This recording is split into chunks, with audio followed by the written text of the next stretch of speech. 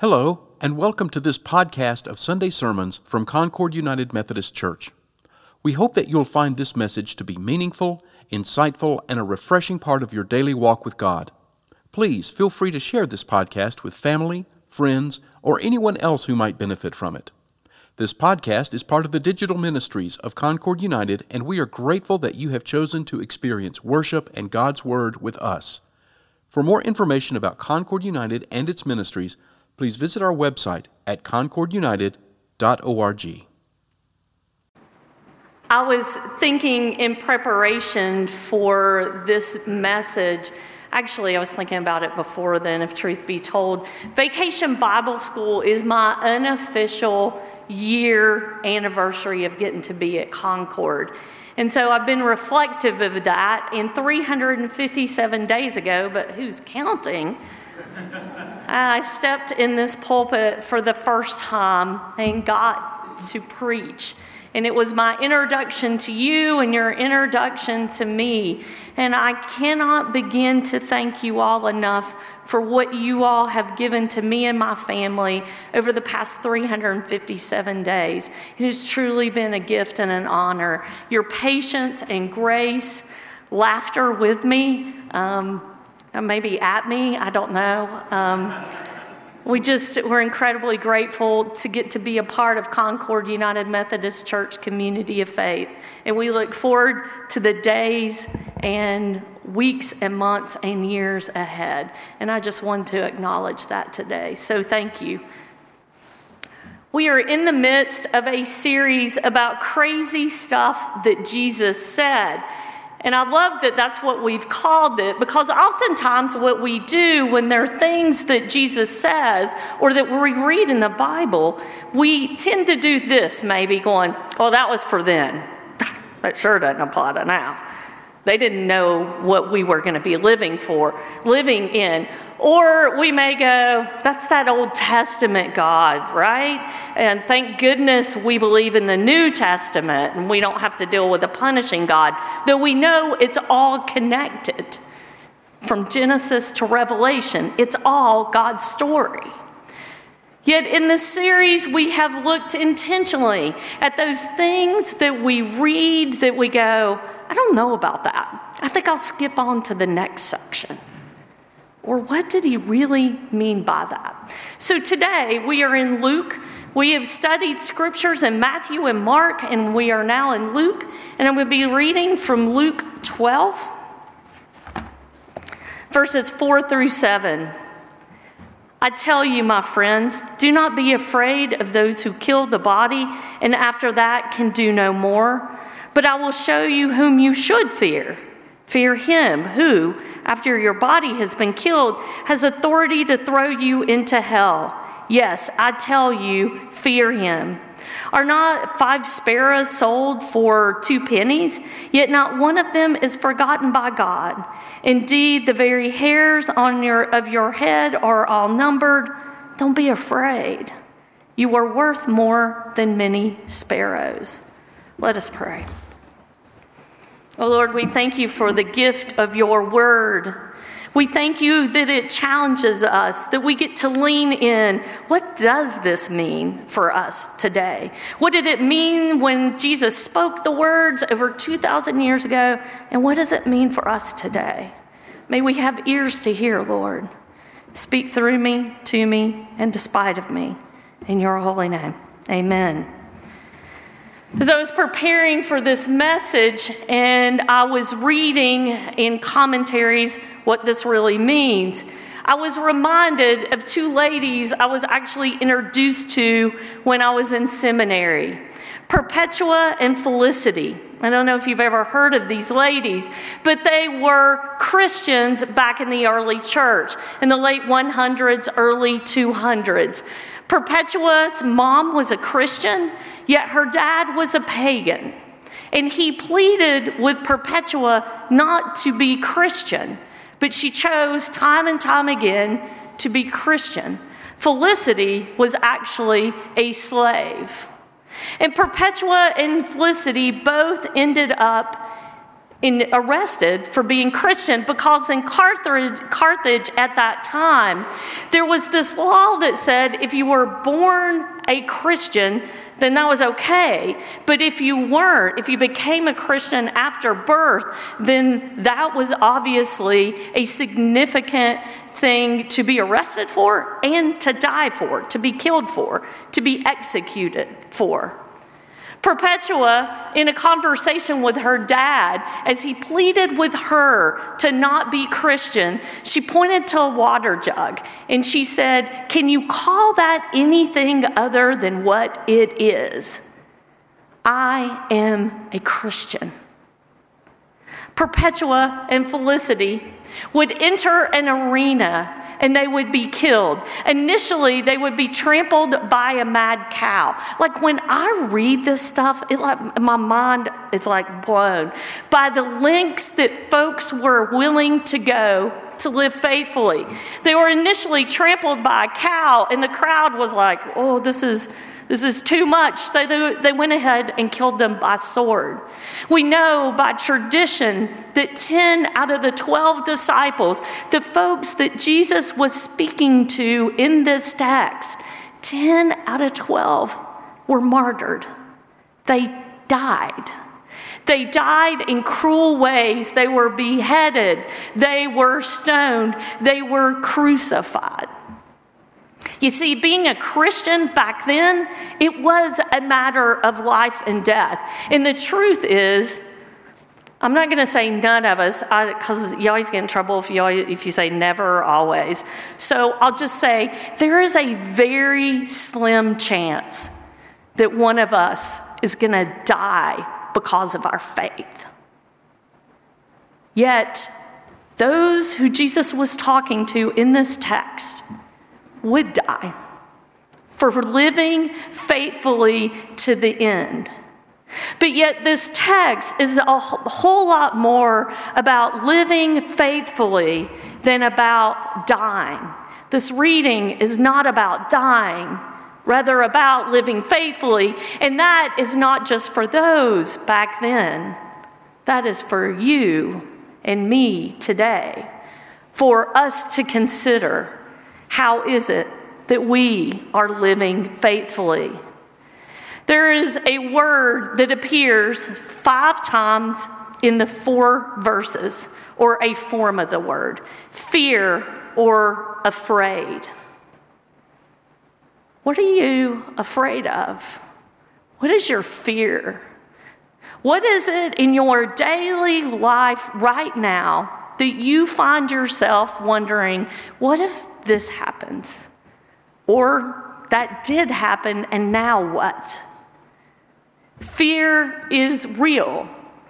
Just as the disciples would have maybe feared for their life, we deal with fear in our lives. Yet fear is the opposite of faith. It does not mean if we have fear, we are good or bad or right or wrong. It's a part of us walking out, living faithfully. One of my favorite descriptions of fear and faith is found in the book titled Alcoholics Anonymous. The book is also considered the big book. It is the primary source of the 12 steps. It was written in the late 1930s. It is where the 12 steps first appeared. And for those of us who may be thinking, yeah, those things don't apply to me, let me tell you that what the 12 steps are ancient spiritual practices that are found in Scripture. And in the big book, it says this about fear. This short word somehow touches about every aspect of our lives. It was an evil and corroding thread. The fabric of our existence was shot through with it. I'm not crafty. Well, I'm crafty, but not crafty. There are different forms of the word crafty. I will say this. I don't use a thread. Once again, I don't want to say ever, but slim. But yet, when I think about how a thread is woven into a quilt or a blanket or a piece of clothing, how it becomes a part of it. And this quote talks about that, about how fear weaves its way into our lives. It weaves into how we think and how we act. And yet, what fear can be is a symptom of where our dependence lies. In that section of the big book, it goes on to say, for we are now on a different basis, the basis of trusting and relying upon God. We trust infinite God rather than finite selves. I love that. I'm not mathematical either. I know y'all are wondering, what do I do? I'm not crafty. I don't do math. I do some other things. But that image of that God is infinite beyond anything I can comprehend, and I am finite, I am limited, and so I am trusting in God. We are in the world to play the role that He assigns us, just to the extent that we do as we think He would have us, and humbly rely on Him. Does He enable us to match calamity with serenity? Serenity is faithful living.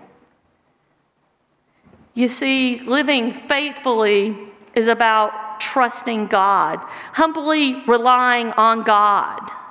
Not living without the realities of our life, but rather choosing, who am I going to depend on? My finite self that cannot see beyond the current circumstances, or on the infinite God? Living faithfully means living into understanding the role that fear plays in our lives and choosing to live faithfully. Now, there's a line in the text that I read that says we're to fear God. And of course, for some of us, that takes us back to that Old Testament. You see, there's that Old Testament God. We're to fear Him. Yet, honestly, what comes after in the next couple of verses are promises about that God who has authority in our life, which, once again, when we hear the word authority, we may hesitate and say, nobody has authority over me. Yet something or somebody has authority over us. Whether we consciously choose it or not, we are choosing a God, our God, the God who redeems, to be our God and to depend on Him. In those verses, we see three promises. The first one is God remembers us. Have you ever felt forgotten by God? Do you feel forgotten about God right now? Do you wonder where He is? Sometimes the silence of God is deafening, and we feel forgotten. Yet Jesus gives us the example of the sparrows, which during that time would have been one of the things of least value. And God cares about the sparrows. He cares about you and me. He remembers us in those times when we feel most forgotten. When the answers don't come, or they don't come the way we want them, when it doesn't make sense, God remembers us. He loves us. He is with us. Not only does God remember us, but God knows us. The example that Jesus uses is that God knows the very number of hairs on our head. I don't know about y'all. Well, okay. I don't know about y'all, but I don't know the number of hairs on my head. I just don't. And I'm not about to take time to count them.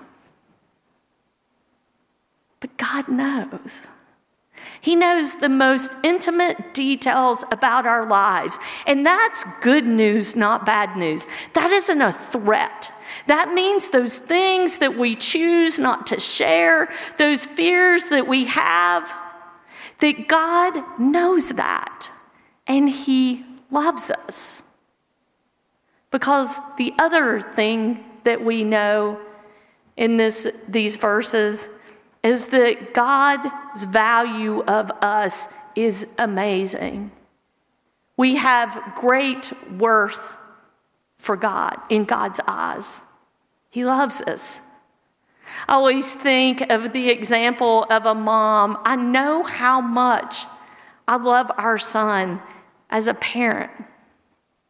When he does it right and when he doesn't do it right, and when I do it right and when I don't do it right, that this enormous love that I have, and that God's love for you and me is beyond that, infinite. That is the God that we seek to live faithfully. A God who remembers us, who knows us, and who values us. Because the truth is, putting faith in a God, putting our faith in God, we first maybe need to understand who that is, because our stories may include examples of folks who were supposed to love us, who were supposed to remember us, who were supposed to know us, and they came up short. And we, at times, go to God in our relationship with God with that baggage from how our personal relationships have gone. Yet our God is much greater and our God is much bigger than we can even begin to wrap our heads around. And when Jesus told the disciples that they were not to fear death, He wasn't talking about dying. He was talking about living faithfully. I reflected on the past 24 hours, and I would like you to do the same. I would like you to think about how you have seen yourself or others live faithfully. Live through fear into faith. Live with a dependence on God, a God who remembers and knows and values. I got to sit at breakfast yesterday morning with a group of women who I have known for years, and we seek out to live faithfully together. Our time around the table at Cracker Barrel is sacred. As I read Jeannie's Akilde's obituary yesterday, oh my gosh. Living faithfully was all over that obituary. And what I know is in between the lines of the words that described who she was, who she is, and who she will always be, that it was lived out faithfully. This morning, as I started reading in Romans in the first chapter, the word faith appears multiple times. In another devotional I read this morning, faithful was noted. My husband was sitting at the table reading his devotional. It's not that we're better than anyone else. It's just these examples of living faithfully. And this is not about doing. It's not about a checklist. It's about a way of being. It's about living, not simply doing. So the question for us is, how are we living faithfully? How is it that we are living beyond fear, that we are living into a dependence on God, no matter what? Trusting infinite God rather than finite self. Where is it in living faithfully that we need to be reminded that God knows us, that He remembers us, and He values us beyond anything? Spend time over the next couple of days in reading, in living. Where do you see faithfulness? Where do we see it in our own lives? And how can we be about living crazy stuff? Not about dying, but about living faithfully. In the name of the Father, the Son, and the Holy Spirit. Amen. Thank you for listening to this sermon from Concord United Methodist Church. This podcast is a ministry of Concord United, and we would love to hear from you. To contact us, please send an email to podcasts@concordunited.org with sermons in the subject line. For more information about Concord United, including worship times, service opportunities, mission efforts, and classes, please visit our website at concordunited.org. We also invite you to download and enjoy our daily devotional podcasts presented by the pastors and members of Concord United. Finally, we would appreciate it if you would leave a rating and a review of this podcast so that others can discover it and benefit from it.